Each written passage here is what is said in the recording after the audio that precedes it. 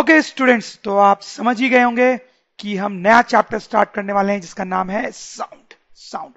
Sound हमारे लिए बहुत फेमिलियर चीज है। हम बोलते हैं तो साउंड प्रोड्यूस होती है। आप मेरी साउंड सुन रहे हैं, ये सारे देखिए कितने सारे यहाँ पे म्यूजिकल इंस्ट्रूमेंट्स हैं, उन सबसे साउंड प्रोड्यूस होता है। तो साउंड का हमारे लाइफ में एक बहुत ही इंपॉर्टेंट रोल है, इसलिए साउंड के बारे में पढ़ना बहुत ही लॉजिकल है। अब सबसे पहला सवाल है कि साउंड होता क्या है, व्हाट इज साउंड। तो हम ऐसा बोल सकते हैं कि sound is a form of energy. Sound जो है वो एनर्जी का एक रूप है, उसका एक फॉर्म है। एनर्जी बहुत तरीके की हो सकती है, ये हमने पहले कई बार पढ़ा है डिफरेंट डिफरेंट चैप्टर्स में और क्लासेस में। किस किस तरह की एनर्जी होती है, कौन कौन से टाइप्स होते हैं उसके, कुछ टाइप्स बता सकते हैं आप। जैसे मैं लिखता हूं कुछ टाइप्स यहां पे, हीट एनर्जी पढ़ा हमने इसके बारे में, kinetic energy, potential energy, light energy, और भी कई तरीके की एनर्जीज के बारे में हमने पढ़ा है। वैसे ही साउंड एनर्जी भी होती है। वैसे हम बोल सकते हैं साउंड इज ऑल्सो एनर्जी। हमने एनर्जी के बारे में यह भी पढ़ा है कि energy can not be created और destroyed. Energy can not be created और destroyed, it only changes form. Energy जो है वो कभी क्रिएट नहीं की जा सकती, ना ही डिस्ट्रॉय की जा सकती है, उसका सिर्फ फॉर्म ही चेंज होता है। तो आप मुझे बताएं, जैसे कि ये एक लाउड स्पीकर है, म्यूजिक सिस्टम, उसको चलाते हैं तो साउंड प्रोड्यूस होती है, तो हम बोल सकते हैं साउंड एनर्जी मिलती है हमें। सही बात है। लेकिन हमने अभी भी देखा कि sound can not be created, energy can not be created. तो ये जो साउंड एनर्जी है वो क्रिएट नहीं हुई होगी, इट ओनली चेंजेस फॉर्म। कोई दूसरी एनर्जी की फॉर्म रही होगी जो साउंड एनर्जी में कन्वर्ट हुई है। तो कौन सी एनर्जी है वो, कौन सी एनर्जी? वो है इलेक्ट्रिकल एनर्जी।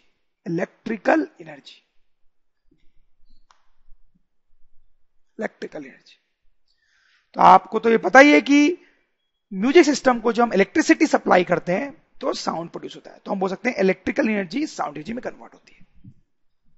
जैसे जब हम क्लैप करते हैं तो भी साउंड प्रोड्यूस होता है। तो वहां पर कौन सी एनर्जी साउंड में कन्वर्ट होती है? हमारी मस्कुलर एनर्जी उस वहां पे साउंड एनर्जी में कन्वर्ट होती है। सही है। आप अगर बहुत बार क्लैप करते जाओगे तो आप थक जाओगे। क्यों थक जाओगे? क्योंकि आपकी मस्कुलर एनर्जी साउंड एनर्जी में कन्वर्ट हो गई है। Production and propagation of sound. तो क्या मतलब है प्रोडक्शन का और क्या मतलब है प्रोपगेशन का? तो सिंपल सी बात है, जब हम बोलते हैं फॉर एग्जाम्पल तो साउंड प्रोड्यूस होती है, तो that is production of sound. जैसे आप मंदिर में घंटी बजाते हो, आजकल तो लोग मंदिर कम जाते हैं, डिस्को या पब या साइबर कैफे ज्यादा जाते हैं, बट एनीवेज अगर आप मंदिर की घंटी बजाते हो तो साउंड प्रोड्यूस होती है, तो that is production of sound. Propagation का मतलब क्या है? प्रोपगेशन का मतलब है कि आप जब बोलते हो तो ये आवाज ट्रेवल होकर दूर तक जाती है, और कोई आदमी दूर पर भी बैठा है तो उसको आवाज सुनाई देती है। तो ये जो आवाज यहां से दूर तक ट्रैवल होके गई, इसी को हम क्या बोलते हैं? Propagation of sound. वैसे यहां पर घंटी की आवाज दूर तक जाती है और कोई आदमी बहुत दूर पर भी खड़ा है तो उसको आवाज सुनाई देती है। तो this is called propagation of sound. तो ये प्रोडक्शन और प्रोपगेशन कैसे होता है यही हम देखना चाहते हैं। जैसे देखो, मैं आपको बेल के एग्जांपल से समझाता हूं। जब हम घंटी बजाते हैं तो घंटी कुछ इस तरह से आगे पीछे मूव करने लगती है, जैसे इस फोटो में दिखाया गया है। हालांकि जितना इस फोटो में दिखाया गया उतना आगे पीछे नहीं जाती है, बट फिर भी वो आगे पीछे जाती है और बहुत जल्दी आगे जाती है। तो बेल जो है वो मोशन करने लगती है। तो इस तरह का जो मोशन होता है इसको हम बोलते हैं टू एंड फ्रो मोशन। नाम से आप समझ लोगे, टू एंड फ्रो मतलब आगे पीछे। ऐसे मोशन को हम वाइब्रेशन भी बोलते हैं, वाइब्रेशन, या फिर इसका एक और नाम होता है ऑसिलेशन। ठीक है। तो ये जो टर्म्स हैं ये इस चैप्टर में कई बार आएंगे, तो आपको समझना है इनका मतलब। To and fro motion, vibration motion या ऑसिलेशन, इसका मतलब होता है कि कोई ऑब्जेक्ट आगे पीछे मूव कर रहा है। जैसे एक और एग्जांपल मैं आपको दे सकता हूं। ऐसा झूले पे तो आपने बचपन में झूला ही होगा। तो इस झूले में क्या होता है, हम आगे पीछे मूव करते हैं झूले के साथ। तो हम बोल सकते हैं यहां पर जो मोशन होता है that is to and fro motion या वाइब्रेशन या फिर ऑसिलेशन। तो बेल पे वापस आ जाते हैं। तो बेल का ये जो टू एंड फ्रो मोशन होता है उसी से साउंड प्रोड्यूस होती है। देखिए एग्जैक्टली क्या होता है। आप सपोज करो ये बेल रिंग कर रही है और आपका कान है यहां पे, ठीक है, ये आपका ईयर है, ओके, और आपके ईयर में ईयर ड्रम होता है, ईयर ड्रम।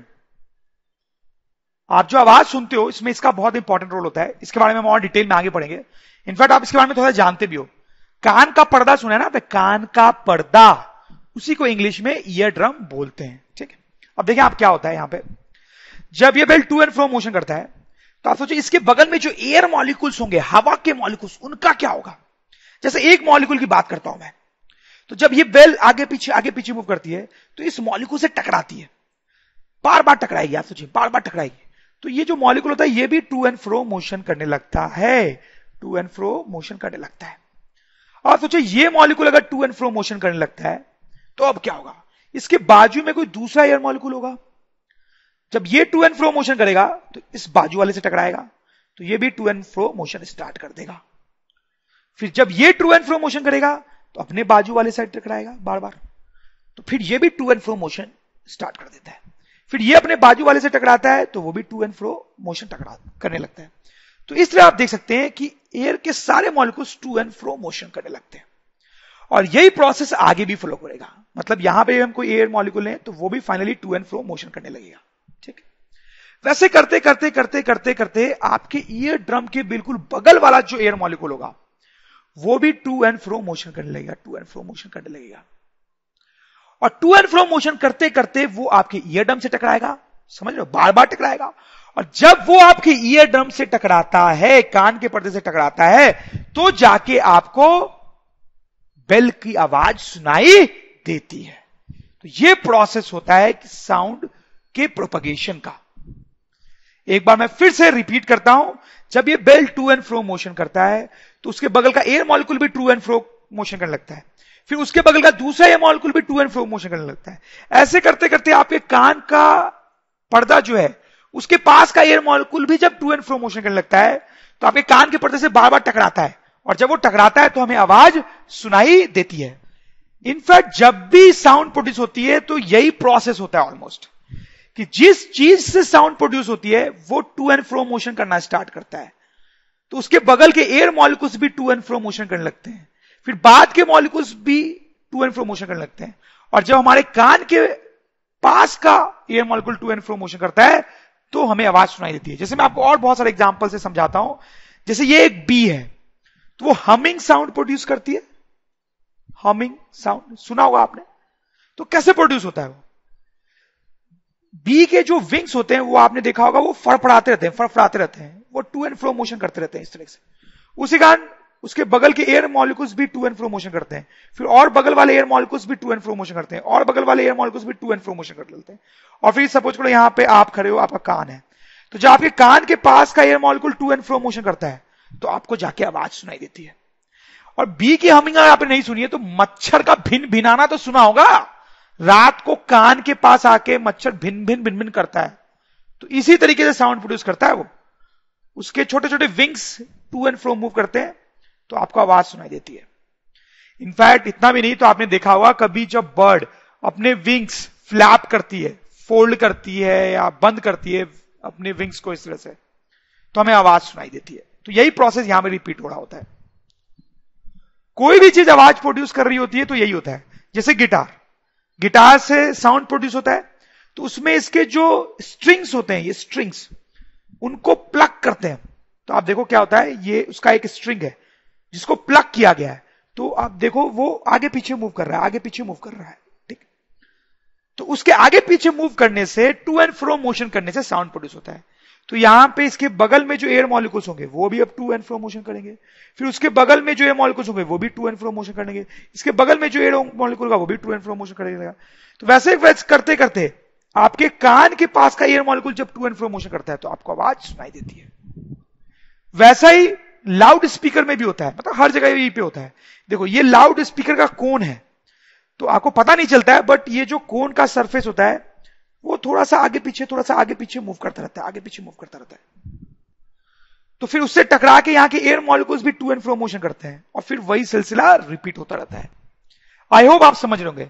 इनफैक्ट जब हम बोलते हैं हम बोलते हैं तो भी ऐसा ही कुछ हो रहा होता है। हमारे नेक के अंदर वोकल कॉर्ड नाम की एक चीज होती है, वोकल कॉर्ड, तो उसका टू एंड फ्रो मोशन होता है और उसके टू एंड फ्रो मोशन से ही हम बोल पाते हैं। एक एक्सपेरिमेंट करके भी, एक सिंपल सा एक्सपेरिमेंट करके आप वेरीफाई कर सकते हैं कि जो मैं बोल रहा हूं वो सच है।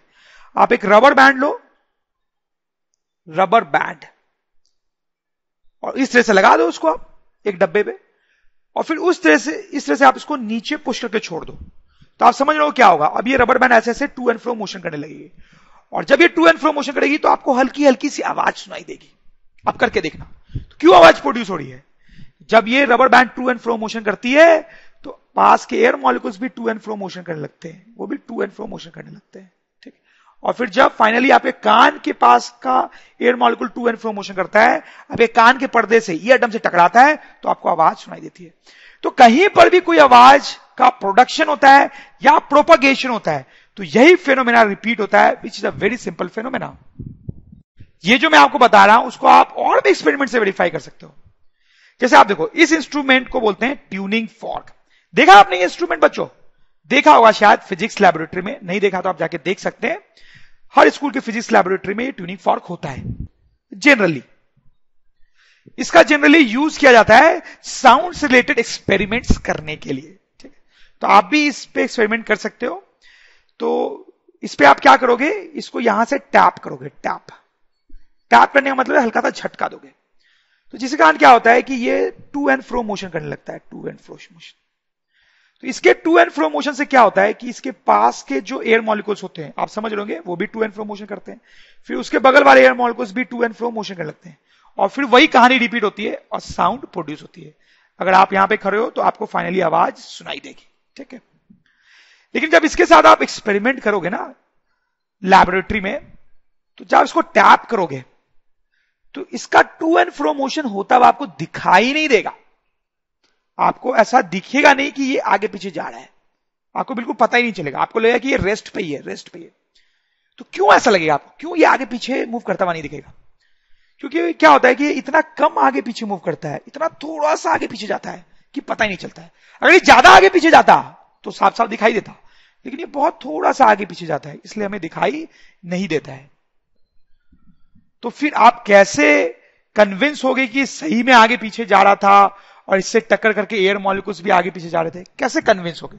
तो उसके लिए आप एक एक्सपेरिमेंट कर सकते हो। आप क्या करोगे, एक जार में पानी लेना या एक बीकर में पानी लेना, ठीक है। टैप करने से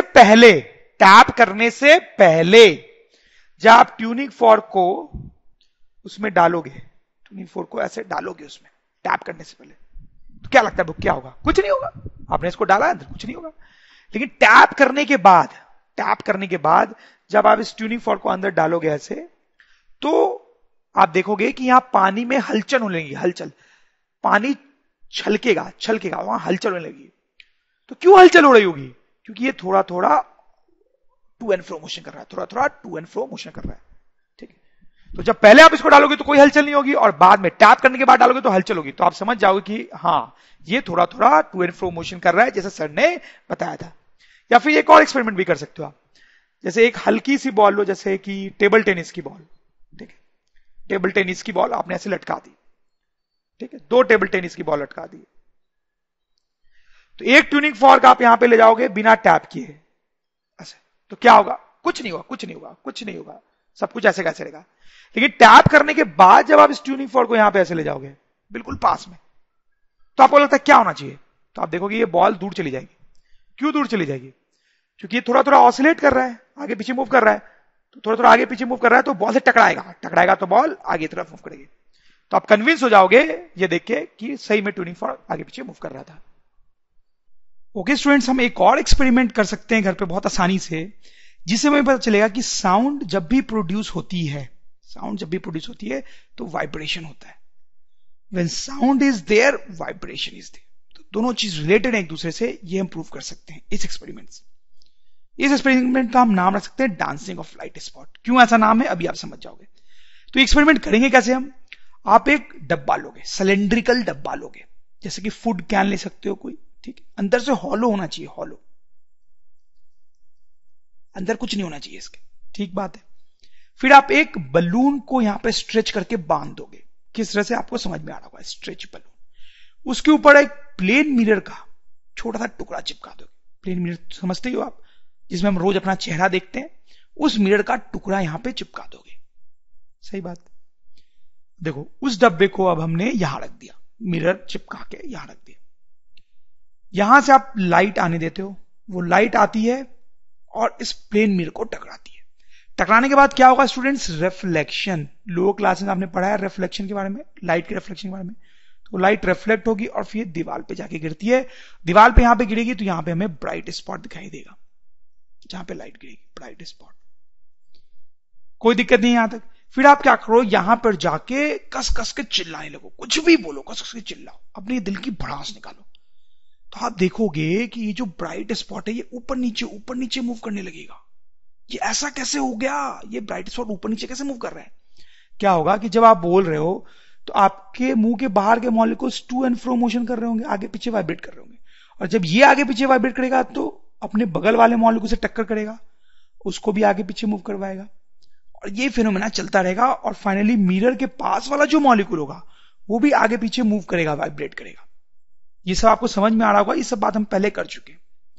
और जब ये मॉलिक्यूल आगे पीछे मूव करेगा तो मिरर को धक्का देगा, तो फिर ये मिरर भी थोड़ा आगे पीछे मूव करेगा, हल्का सा आगे पीछे मूव करेगा। और आप समझ सकते हैं कि जब ये मिरर आगे पीछे मूव करेगा तो लाइट रिफ्लेक्ट होकर कभी यहां पहुंचेगी, कभी यहां पहुंचेगी, कभी यहां पहुंचेगी, कभी यहां पहुंचेगी। तो कभी ब्राइट स्पॉट ऊपर दिखेगा, कभी नीचे। तो हमें ऐसा लगेगा कि लाइट स्पॉट ऊपर नीचे डांस कर रही है, मूव कर रही है। ठीक है, तो ये एक्सपेरिमेंट भी हम करके देख सकते हैं। इससे ये प्रूव होता है कि साउंड जब प्रोड्यूस होती है तो वाइब्रेशन होता है।